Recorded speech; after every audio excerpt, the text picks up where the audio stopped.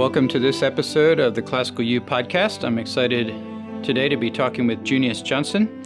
He's in our studios recording a couple of new courses for Classical U with us that we're very excited about, as well as a forthcoming book with our imprint Classical U Books. The book is on teaching fairy stories, and that's the conversation that we're having today. Junius is a speaker, educator, consultant at juniusjohnson.com. And welcome, Junius.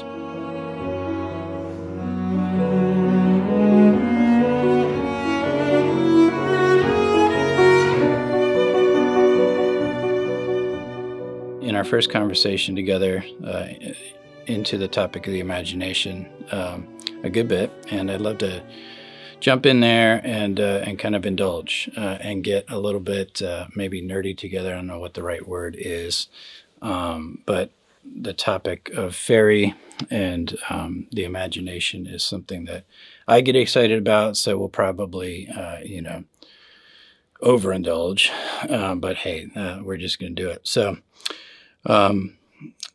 one of the things we talked about this week during some of our lunches that is, certainly going to be continuing to, I'll be continuing to mull over it in my own mind, but the relationship between the fall of humanity and the realm of fairy, I love how you talk about that.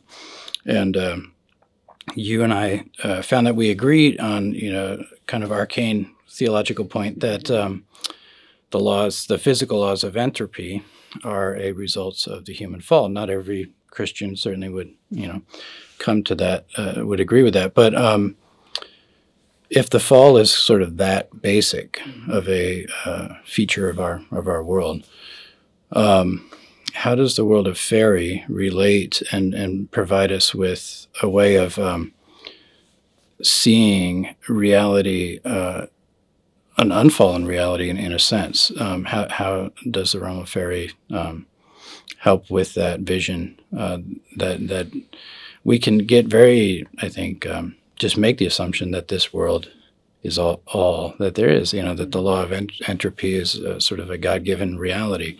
And if we take that assumption away, there's radical implications of, well, what is real? And we need the imagination then. So anyway, the relationship between fairy and paradise. Yeah. I guess gosh, it's such a rich topic, as we've already discovered, and I've got new thoughts even just hearing you talk about it right now. So I'm going to start somewhere different than where I started when we talked about this at lunch. Where I'm going to start, I think, is here. In many of the traditions, in some ways, in every one of the fairy traditions, although in some corners you could dispute it, and I won't get that technical.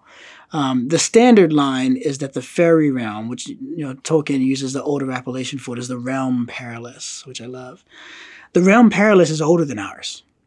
The fairies may be fallen angels. They may be the remnants of the old gods and powers who were around before. Maybe they were part of the chaos out of which that was chastened to make space for our creation. I feel like that's actually the one that dominates most versions of the stories. Is the fairies are these older powers that they just have their own thing going on, and they're not fundamentally hostile or friendly to humans because they aren't fundamentally oriented to us at all. They're pursuing their own history. If there's a fairy Bible, we have no idea what its contents are, what their sacred history would be, or even their secular history. It's one of the things that makes them dangerous to humans is because their reactions to us are so unpredictable and their ways of thinking are so different to ours. They fit in this group of folks that Lewis describes in The Discarded Image as the longairi, right? Those who are the long-lived. And often there's a sense of de-eternity, everlastingness about fairies. So taking that as a starting point, that obviously suggests a notion of the realm perilous as a realm that predates the entire realm of human history, and therefore that is earlier than the fall. And if it's not ordered to the human realm, then it also would not be subject to fall with us in the same way that the material creation that is ordered to humans as their vice-regent was subject and does groan along with us in that fall. And so maybe one of the reasons why the laws of fairyland differ so greatly from the laws of our world is because they're marching to a different drum, and possibly an unfallen drum. Now, that said, I want to slice across that with an entirely different notion, which is that's speaking of fairyland, that's taking fairyland on its own terms as if the ways that it's presented in the tradition are actually in the real world true of it. Now let's come at it as an invention of human minds, which really I think means an invention of God's mind set in the world for humans to rediscover. It's the glory of God to hide a things, but the glory of kings is to search them out. So then what fairyland turns into, and you'll see very clearly, G.K. Chesterton speaks very clearly about it in this way in The Ethics of Elfland. He says, it's not earth that judges heaven, it's heaven that judges earth. It's not the real world that judges fairyland, it's fairyland that judges the real world. Fairyland exists to hold up a mirror to reality, but it's a funhouse mirror. It's a mirror that distorts. But as Chesterton says in his novel, The Man Who Was Thursday, he's talking about disguises. He says, these disguises didn't disguise, but revealed. These distortions of fairyland don't distort reality. They de-distort it back into its true form so we can actually see it properly. Which means in fairyland, we'll see both the a reflection of something of the unfallen character of our world, but we also have to see the reflection of the fallen character of our world. It's perilous to us both because in fairyland, everything is magnified. And so our sin and the results of our sin are magnified in fairyland. That's why so many of the fairy stories hinge around this very tiny prohibition, right? You can live forever in happiness with the princess as long as you don't show her an onion, right? It's seemingly weird, random, irrelevant condition. Is kind of like just saying, you can live forever in joy and paradise as long as you don't eat that apple. Right? There's a strong connection there. Everything is magnified. Everything is blown up. And so when you look at something like George MacDonald's Phantastes, where Anodos goes through and commits these seemingly small transgressions that have these massive consequences for himself and for others. And there's a great deal of damage around himself as he goes through fairyland transgressing. That's a part of the peril of it. The other part of the peril of it, though, is that it, in being in many ways good itself, like Aslan, who is good but not safe, good things aren't safe for us because we aren't good yet. And so fairyland, if it turns the world on its head, and it does so in order to present the world more rightly to men who have turned themselves on their heads. Homo curvatus in se, as Augustine says, man twisted in upon himself. So you're not seeing the world well. You're upside down. So we're going to flip it upside down so you can begin to see it well again. So I think there's all of these dynamics running through fairyland where it's able to be a mirror of the world that was, the world that could have been, the world that is, and in some ways even the world that may be, all in one. So I've read a little bit about fairy sort of. There's multiple ways that it gets talked about, and you can, and you've brought a few of those up just now in a very rich, layered answer. But I think the kind of world of archetypes, the symbolic world, is one way that it's talked about, kind of Jungian categories maybe, and you've got an almost historical or anthropological approach. What are some of the categories that you find most helpful? You talked about the approach of this is something in the human imagination versus this is something real in its own right. I think some of the ways of thinking about this, though, could even put those two things not at odds with each other. The human imagination is engaged with realities that transcend this fallen world, and therefore, in some way, it's both a product of the human imagination and in touch with higher, deeper, realities. But I guess what I'm asking, I'm wandering a bit here. But I'm curious what realms of discourse, like what almost academic disciplines you found helpful in engaging this whole topic. because you can come at it, as a theologian, maybe through psychology, through history or metaphysics. What's helpful? Yeah. For me personally, philosophy, theology, and I was going to say literature, but I'm going to say poetics instead, which I think has a different connotation and brings a bit more to the table than just saying literature would, because I include in that poetic modes of discourse, ways of talking about it. We spoke in the last podcast about starting my classes with these beautiful prose passages to inflame the student's heart, that kind of thing. So the ethics of Elfland, I would say, is a poetic approach to talking about fairyland. Yeah, it's an interesting question. One of the things that people want to know when I start talking about fairies and dragons is, do you think these things are real? And the best response to them is, what do you mean by real? Because a really important thing that I think Jesus worked really hard to try to teach us this, and I don't think we've learned the lesson very well. Thoughts are real. The reason it's true that if you even look at a woman with lust in your heart, you have committed adultery with her, is because your thoughts are real things. They are actual deeds for which you will be held accountable on Judgment Day. If that's true, then the products of our imagination are real.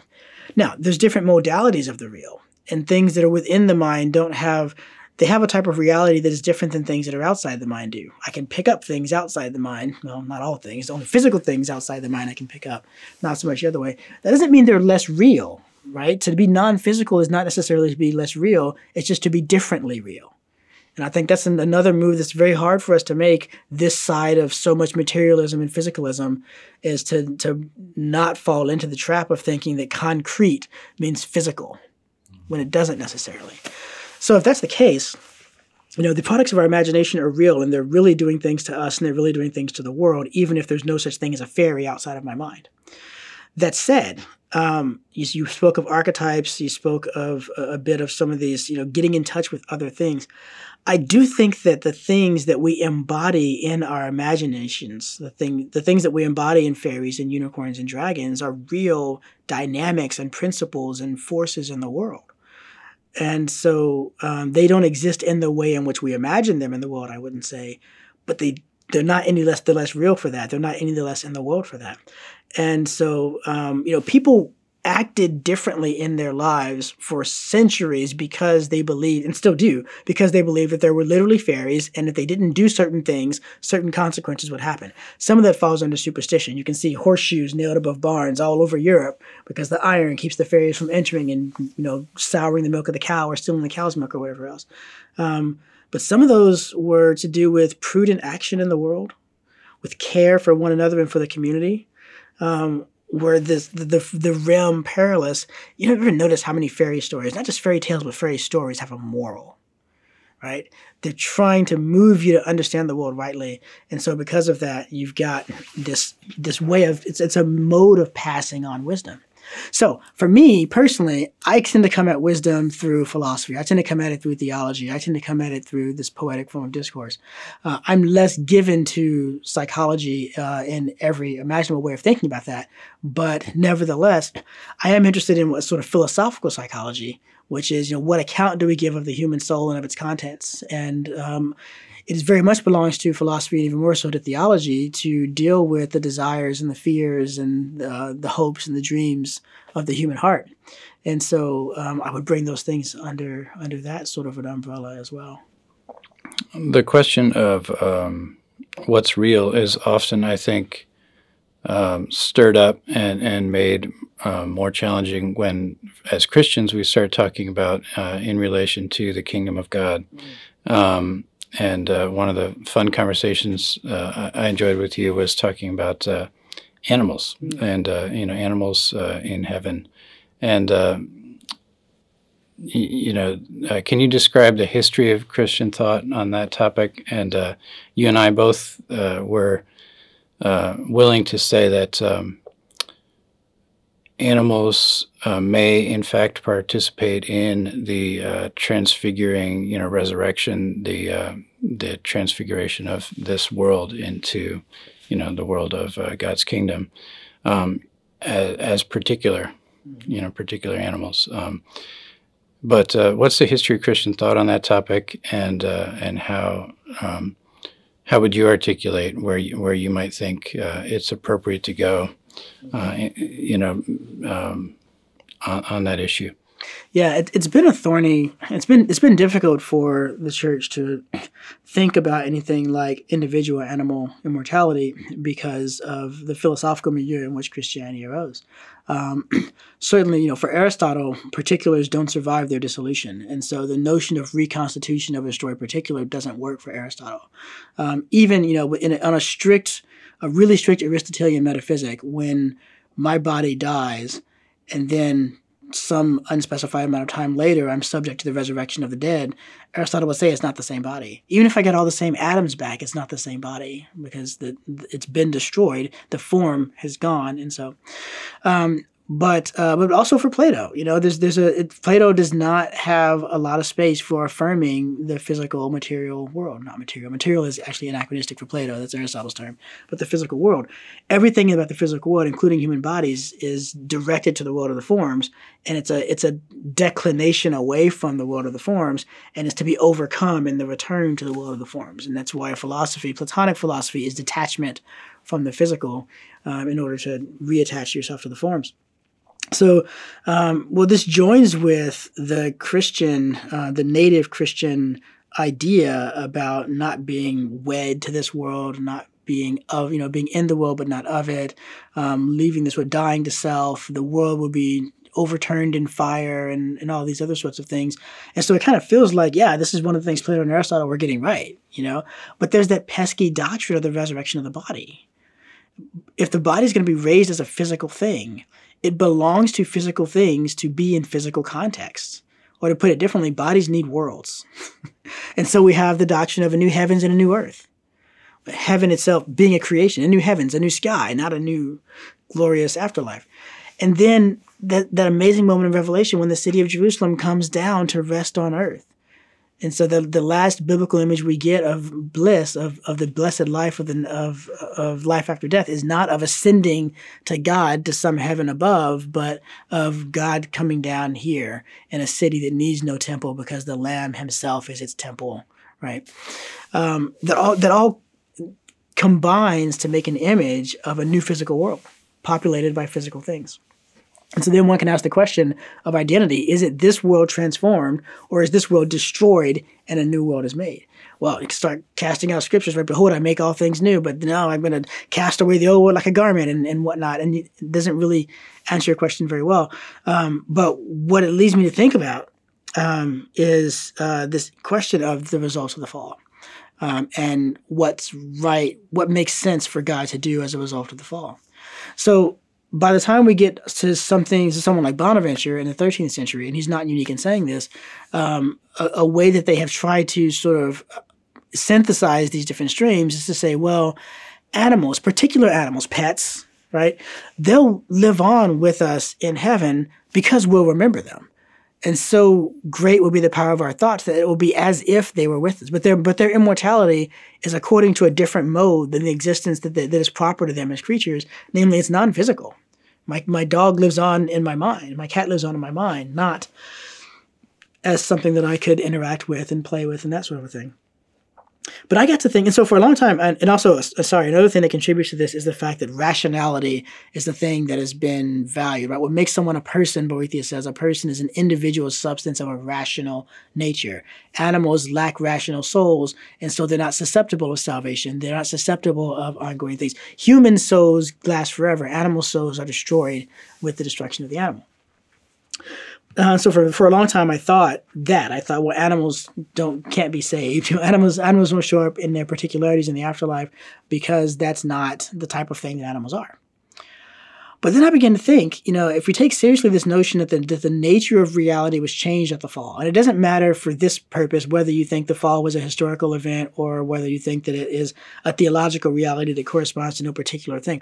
The bottom line is, if reality is otherwise than it would have been because of human sin, then the original conception of animals would have been immortality because there was no death. Death is a consequence of sin.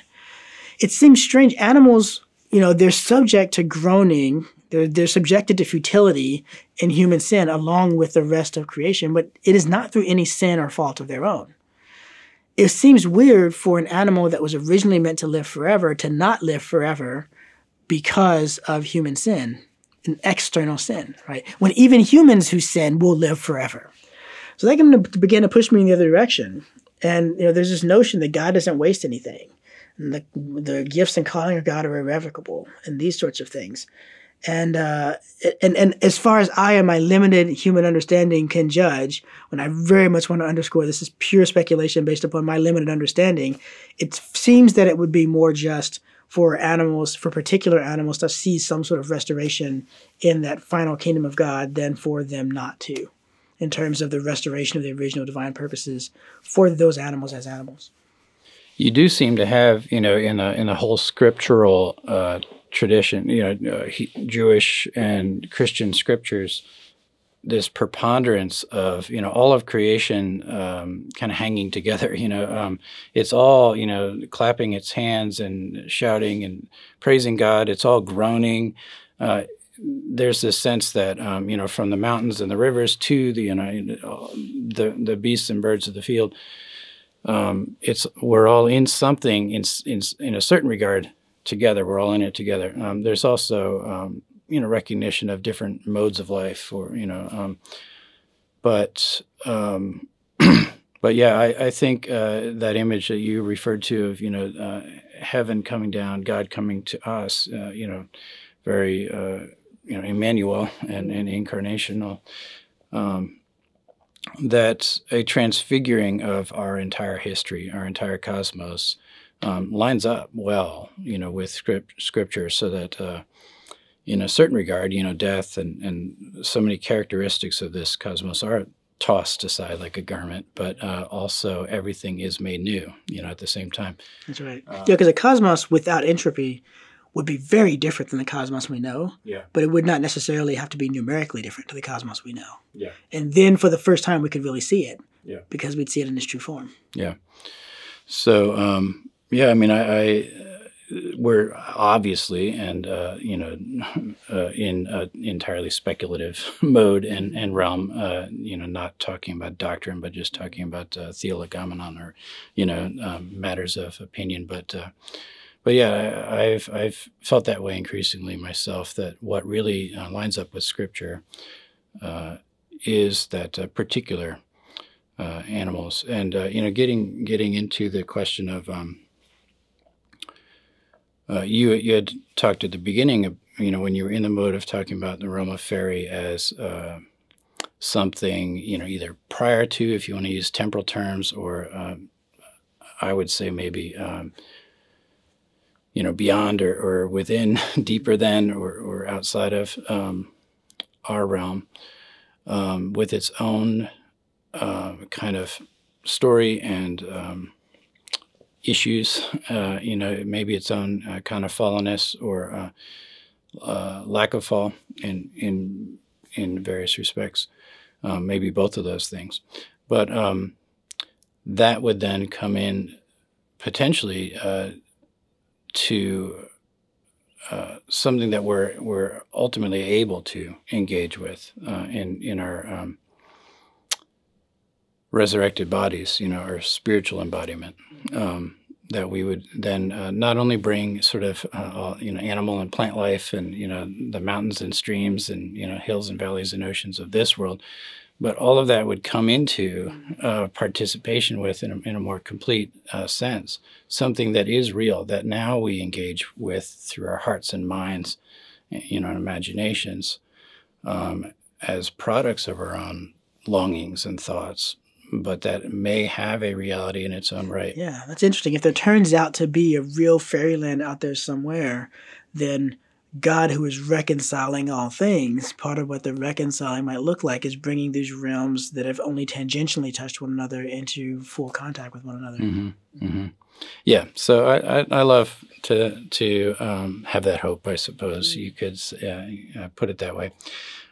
We also talked a little bit, and this is related, but I think maybe anyone who's still listening to us might be relieved to hear that we would draw the line somewhere, which is fictional characters.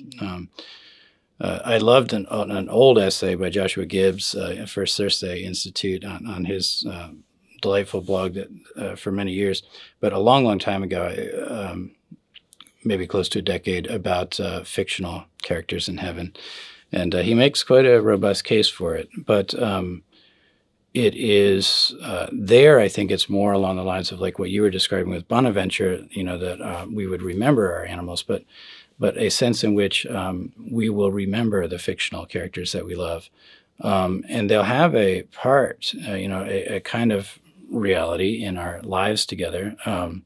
Imagine an eternity with Tolkien, you loving Aragorn, Tolkien loving Aragorn, me loving Aragorn, and what does that mean?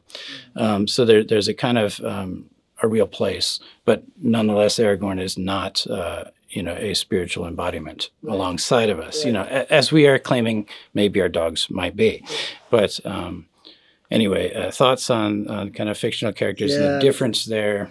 Yeah, this all kind of started when Jess and I were talking, and I was reporting him that my son picked up the idea, I don't know if it was from my daughter or somewhere else, that the real Paw Patrol would be in heaven. And so then he's been saying that he wants to die because he wants to meet the real Paw Patrol. Keeping a very close eye on that one. There's a distinction to be made, right? Because what we're talking about here, what for me at least is underlying my choices in these speculative matters is a sense of justice and a sense of wisdom, right? That I believe that God will act justly and wisely. And I know that if I'm wrong, whatever God is going to do is going to be more just and more wise than what I thought of. And even if I'm right, what God does is going to be more just and more wise than the way that I thought of it. So, there's no doubt about that. So for me, justice means that my cat, who has an existence outside of my mind, ought to have an existence outside of my mind in the life to come. But Aragorn, who does not have an existence outside of the minds of the people thinking about him, Tolkien and Jesse and Junius, is not required in the same way that he exists outside of our minds, because if he exists only in our minds there, that would be in good proportion to the way that he exists here. However, two things are really, really different in the life to come that could have major implications for Aragorn's existence there without giving him extra mental, spiritual, embodied existence. The first is our minds are going to work so much better, right? Our minds work really badly right now. And I say this as someone who lives the life of the mind and make money on my mind. It sucks. I am at cross purposes with myself all the time because of my sin.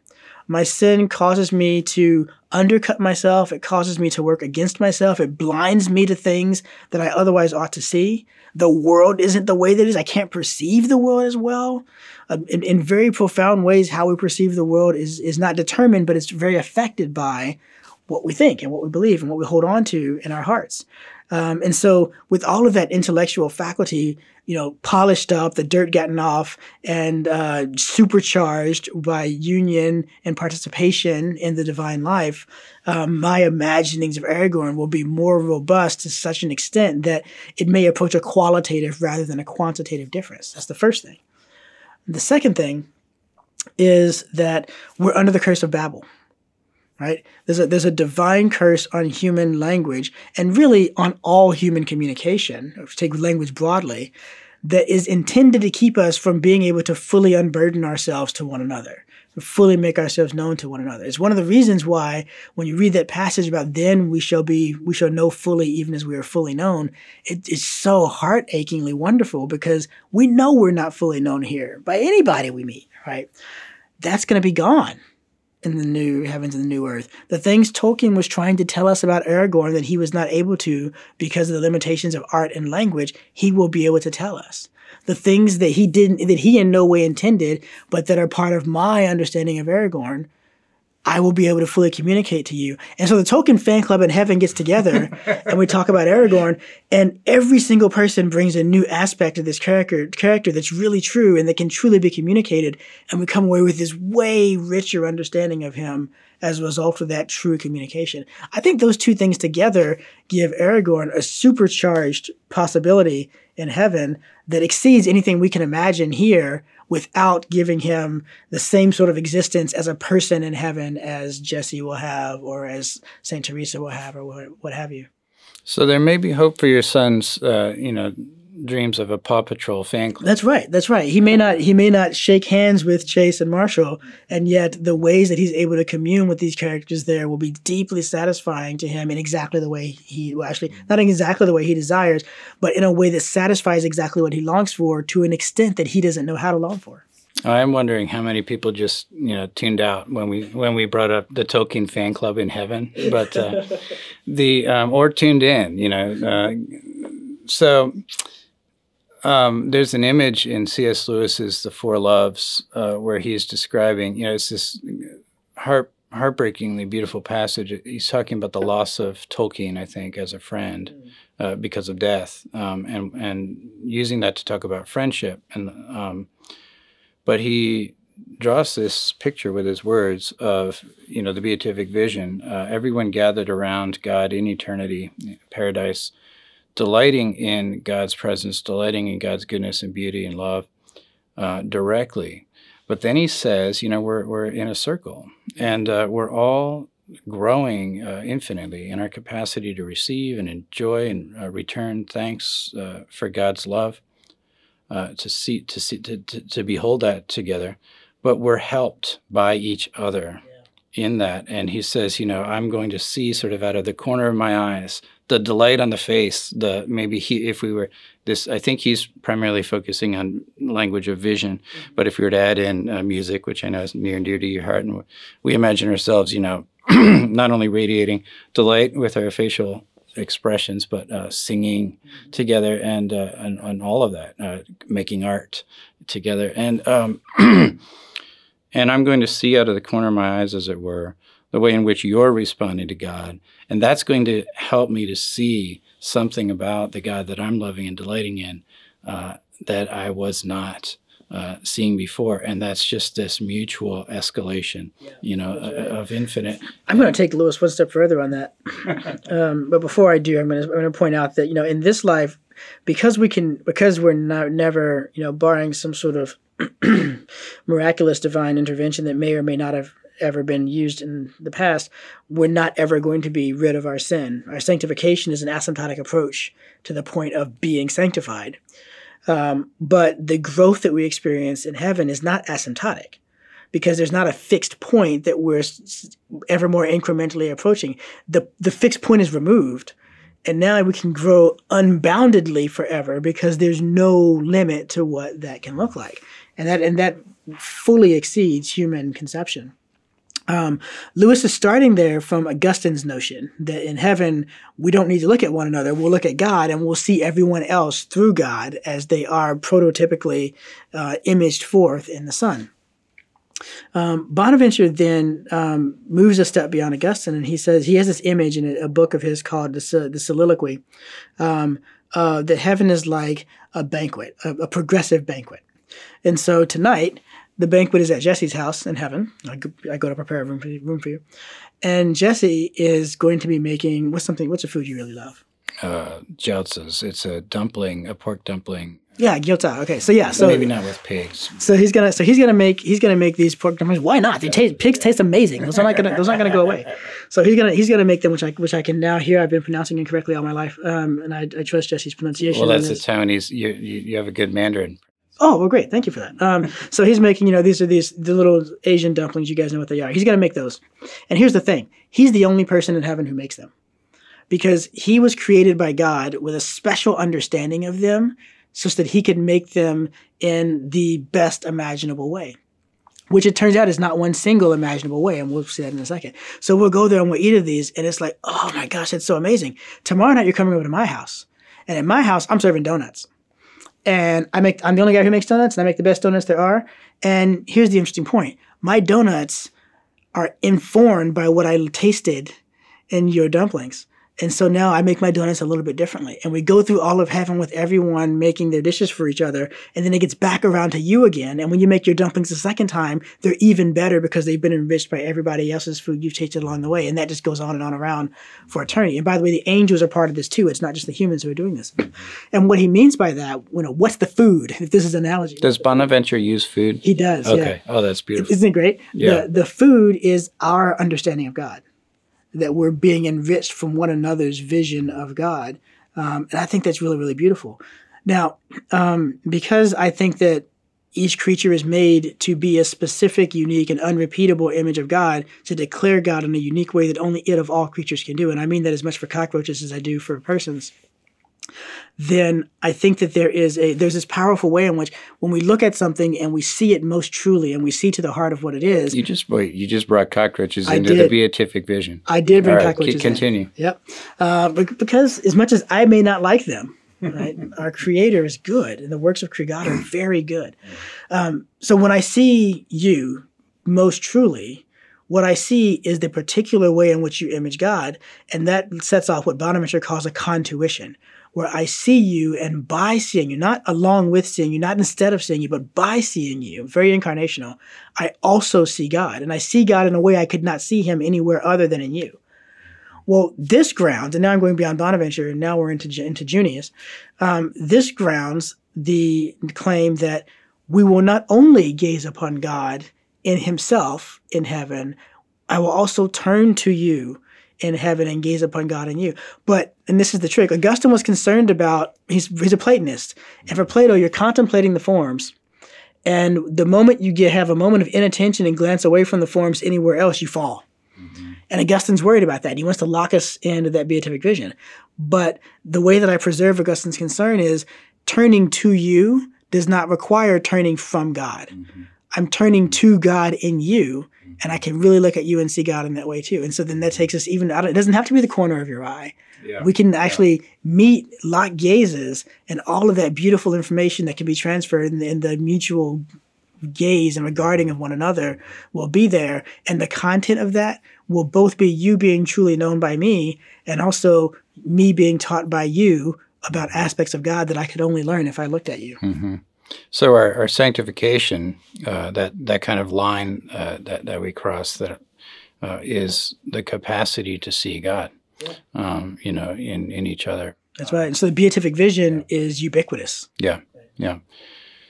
To give Lewis as much credit as possible, he is hinting at all of that. I think he's going a little beyond Augustine and some of Augustine's anxieties. Yeah. By at least granting us the corner of our eyes. I completely agree. Yeah, and he does that. And I needed his step to make my step too. Yeah. I love how you bring it right to locking eyes, and you were talking just a little bit ago about known to be known, and that's that fully knowing. It's just, as you say, it's soul. It's a kind of heart and soul agony to think. We taste it now. We see it. We see it in our loved ones, in our interactions, but we know it's like it's just out of reach. I can almost. Yeah. But that would be something we enjoy together because we see the image of God. And of course, there's just many beautiful examples of this in poetry and literature. Gerard Manley Hopkins, has wonderful Christ plays in 10,000 places. And Lewis, when you talked about Bonaventure using the food image, which I've got to look that passage up. I'm not. Shame on me. That sounds. It's pretty obscure. Yeah. Well, I would love for you to email me that passage. Lewis does end with bread, actually. Yeah. So he ends his little passage in the Four Loves, the sharing of the heavenly bread. The more you taste of the bread, the more, I can't quote him, but he's talking about this infinite expansion and escalation of our enjoyment of the feast together. Yeah, that's right. And what are we doing in that moment? Like, what's happening is we're each, because we're each priests. We're a royal priesthood, And our priesthood is a participation in the archetypal priesthood of Christ, who's our great high priest in the heavens. And what I'm doing when you come to my house in that analogy, in that banquet analogy, is I'm feeding you from myself. Mm-hmm. And so what do we do but what we see our high priest doing is he feeds us from himself in the Eucharist. However you take that, listeners, whether you think that's a real presence or whether you think that's metaphorical, it's still theologically true that Christ feeds us with himself. Unless you eat my body and drink my blood, you shall not have life within you. And then we do the same thing in our banquet in an analogous way. That means analogous means that it's not exactly the same. It is attuned to the types of being we are. But, what a joy to be converted into the type of thing that can feed my neighbor in his love of God, in her love of God, right? It's just such a powerful image of heaven. I want to say something about heaven while I've got all of you guys captive, and that is this. I have at times in my life been afraid to speculate about heaven because I've been afraid of getting it wrong. And especially I've been afraid of getting attached to an image that I have no right to, and possibly setting myself up for disappointment when I get there. Well, that's silly. It is impossible to be disappointed by heaven. It's heaven. It can't disappoint you, right? So here's the trick. Whatever the thing is that you're expressing, the longing that you're expressing in your desire to fly in heaven or read all the books in heaven or whatever, if heaven doesn't have that thing in the way that you think it does, it will have something that satisfies that desire you have to a deeper and fuller extent than the image you've come up with. So for whatever reason you wish you could fly in heaven, if you can't fly in heaven, there'll be something you can do in heaven that will scratch exactly that itch and be better. I think this means that we should feel free to speculate freely about heaven because I find that when I do so, it increases my imagination, my ability to imagine the goods of heaven, which draws me further on, which becomes an inducement to stay in the course and fighting the good fight. So once again, we have to use our imaginations for our imaginations to grow. Let's even use our imaginations on heaven, always keeping in mind that it is guaranteed to be at least as good as whatever we come up with. Mm-hmm. Yeah. And I've been struck as over the course of our conversation that we keep alluding to, sometimes quite directly, earthly relationships, the here and now, each other's faces, our families, meals, homes, and so we're participating now, yeah. and that freedom to imagine what it is we're participating in, to grow and expand our imaginal capacity. Is a blessing here and now. It's guiding us. It's giving us moral. It's sort of refining our moral compass, and expanding our loves and our sense of what is the call of justice now. What is the image of God in my neighbor? All of these things. So it's intensely practical and immediate at the same time as, I used to have similar anxieties. Mine were more tied to, am I trying to escape, the here and now, sort of shirk my duties, etc. But I had a kind of similar sequence of realizing, actually when I quote unquote indulge these things, read Harry Potter or whatever, I'm really coming away a better husband, better father, better friend, because it's engaging me in reality now, in a fallen world. So this is just delightful. So many things are coming to mind. Spiritual embodiment, we've used that phrase a little bit. I think it might be helpful to talk about that briefly, but a couple other things come to mind, but let me pitch it back to you. Anything else? We've got maybe, 15 minutes or so before we should wrap this up, but anything over the course of our conversation that you'd want to revisit, define? Spiritual embodiment comes to mind for me, but anything from you? Well, just to say a big yes and to what you just said there at the end, you talked about how this is, the sort of imagining of heaven and things is very practical because it touches on our lives morally and these are other sorts of ways, and absolute yes to all those things. And on top of that, if you do it with the right spirit, it's also itself an act of worship. It's an act of worshiping God. that's where the contemplative and the active life collapse. The contemplative and the active life collapse around the worship of God, because worship unites both activity and contemplation. And Paul's pray without ceasing is casting forth a vision that increasingly can become real for the believer as they progress in sanctification. That more and more of your activity comes under worship, and more your activity becomes contemplative, and your contemplation becomes activity. I think that's something important I'd want to make sure that folks catch in what we're saying. Mm-hmm. Yeah, spiritual embodiment this is a topic that the American church has done a bad job on for a long time, making sure people understand the full ramifications of the resurrection of the body. And so maybe I'll take it from square one, just because I don't know where people are picking it up. The Christian doctrine is that there will be a general resurrection, which means that everybody, both the saved and the damned, will be returned to their bodies. So what are the implications of that? Well, death is nothing other than the separation of body and soul. Most Christians believe that the soul remains aware after death, and so it's not as if your experience ceases when your soul separates from your body. It just changes to a different type of experience. And that's unnatural. That's called by the scripture and by the tradition unnatural. The natural state of humanity is immortality. There have been a few exceptions to that. Athanasius seems to have thought that we were naturally mortal, but we were created with a grace that made us immortal. And when we fell, God withdrew that grace and returned us to our mortal state. But he's definitely the minority in thinking something like that. Most Christians think we're naturally immortal, and death sin brought this unnatural death upon us. But here's the thing: even unnatural death is temporary. It can't endure. So great is the bond between soul and body that it is bound to be overcome.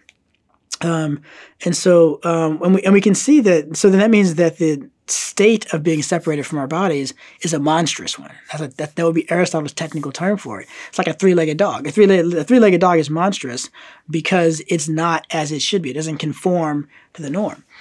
And I think we can see echoes and glimpses in the scriptures of this, that in Revelation, there are all these saints who are hanging out underneath the throne of God. And that might mean just like, the throne is elevated and they're in front of it. But I always have had this image of kind of like Jabba the Hutt. You pull the throne back and there's all these saints under there in this little pit, and they're saying, "How long, O Lord, how long?" And what does the Lord do? He gives them a robe and says, "Just a little longer." Well, the robe is a biblical image of the body. They're clamoring because they want to get their bodies back. They want the general resurrection. They don't feel whole without their bodies. That yes, they're blessed, but they don't have the fullness of blessedness apart from their bodies. Right? So then what this means, to get to the final payoff of all of this, is that our imaginings of heaven need to be intensely physical. Heaven is a place built for creatures with physical bodies. And that means that, the pleasures of the body are going to be there in ways that we can't imagine. Food will be better in heaven than it is now, right? The joy of running. Lewis talks in The Last Battle about this wild joy of running as fast as you can and being able to run faster and faster and run up mountains and whatnot. Whatever is good about the physical body will be there. Bonaventure has this notion. If you can't tell, Bonaventure is my favorite theologian. He has this notion that the body as we know it is not the best possible vessel for the soul. And so the body is going to get a fourfold dowry at the resurrection that will suit it better to be the vehicle of the soul. And that fourfold dowry consists in illumination. And so luminosity, so the body will give off light, which is what enables you to look on my body and see my thoughts and understand what's going on inside of me. It will get invulnerability, impassibility, right? It can no longer be wounded or damaged in any way. And then I love these two. It'll get agility, which is the ability to move at the speed of thought. Right? If you want to go visit Pluto, just think it and you're there because your body can move that quickly. And it'll get subtlety. And subtlety is the ability for two bodies to exist in the same place. Subtlety is what's required for Christ to walk through walls, right? Because he has to be at some point during that process, he's in the same space the wall is in. Right now, bodies are repugnant to each other, but then they won't be repugnant to each other, right? I think that's all quite lovely. And something that we talked about the other day that is very relevant here is if there's a new physics to go along with these new bodies, it's quite possible that we get a glimpse of it in the resurrected body of Christ. That Christ, the resurrected body of Christ, is able to walk through walls and teleport and change its appearance. The Emmaus disciples don't recognize him. Not because he's using divine power to do miraculous things, but because his body brings with it the physics of the next world. And these are all parts of the physics of the next world, right?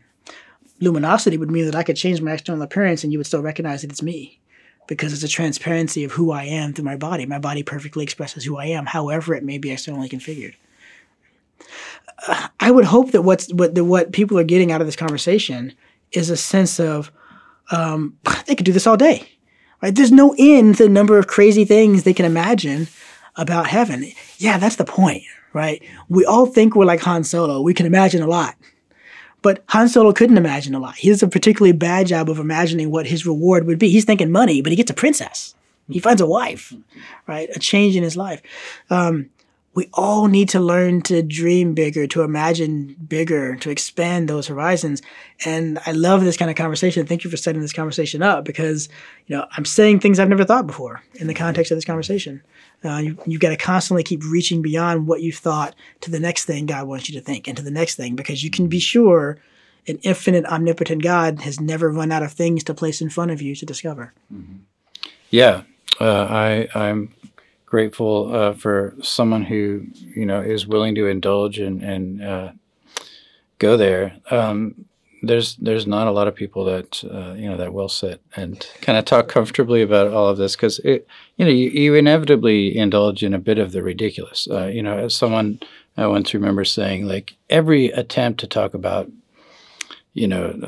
heavenly life, the beatific vision, what it would actually be like, quote unquote, is going to fall prey to a kind of cartoonish absurdity. It's going to be profoundly ugly in some sense, because we're trying to articulate something that we glimpse, in a glass darkly, as Paul says, or through a veil. I think, again, as Paul says, the veil of death now. So we participate in it, we glimpse it, but we can't really articulate it. We don't even have the right categories for it, But I do find it very helpful to stretch and to try a little bit. And you brought up Lewis's image of running at the end of the last battle. That whole book. There's so much in Lewis that's just profoundly helpful here. I think you and I had talked earlier about the Great Divorce. The scenes in heaven where you have both, and it's kind of hard to tell them apart, actually, the angelic beings and the saints in their spiritual embodiment. And Lewis just goes over the top describing spiritual embodiment and how tangible it is, how profoundly concrete. It's more substantive, than I love, reading theological debates and stuff. There's an essay, The Spiritual is More Substantial Than the Material, I think is the title of the essay that David Bentley Hart wrote in a kind of goofy debate that he and N.T. Wright were having over New Testament translations. But I love that essay, arguing that the spiritual is more substantial than the material. And I'm just constantly reminded of Lewis, who I don't think I've ever read. There's some great stuff in George MacDonald,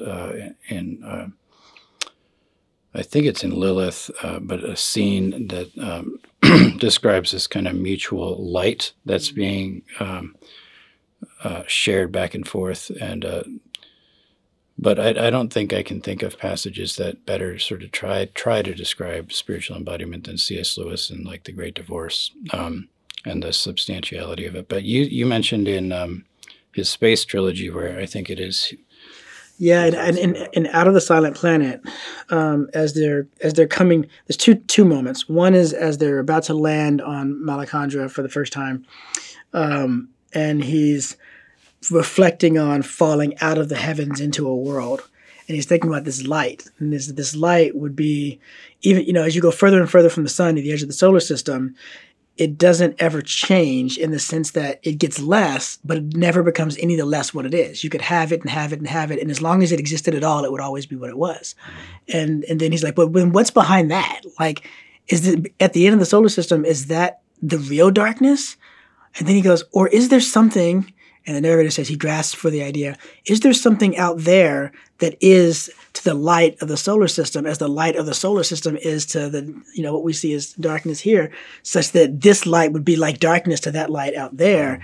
And then he's kind of interrupted by the spaceship landing on the planet. And then later on, they're talking about the being of the Eldela, and which are these, beings that are ambiguously angelic. Lewis repeatedly denies that they're angels, but he does say that it may turn out at the end of the day that they were angels. It's not really clear.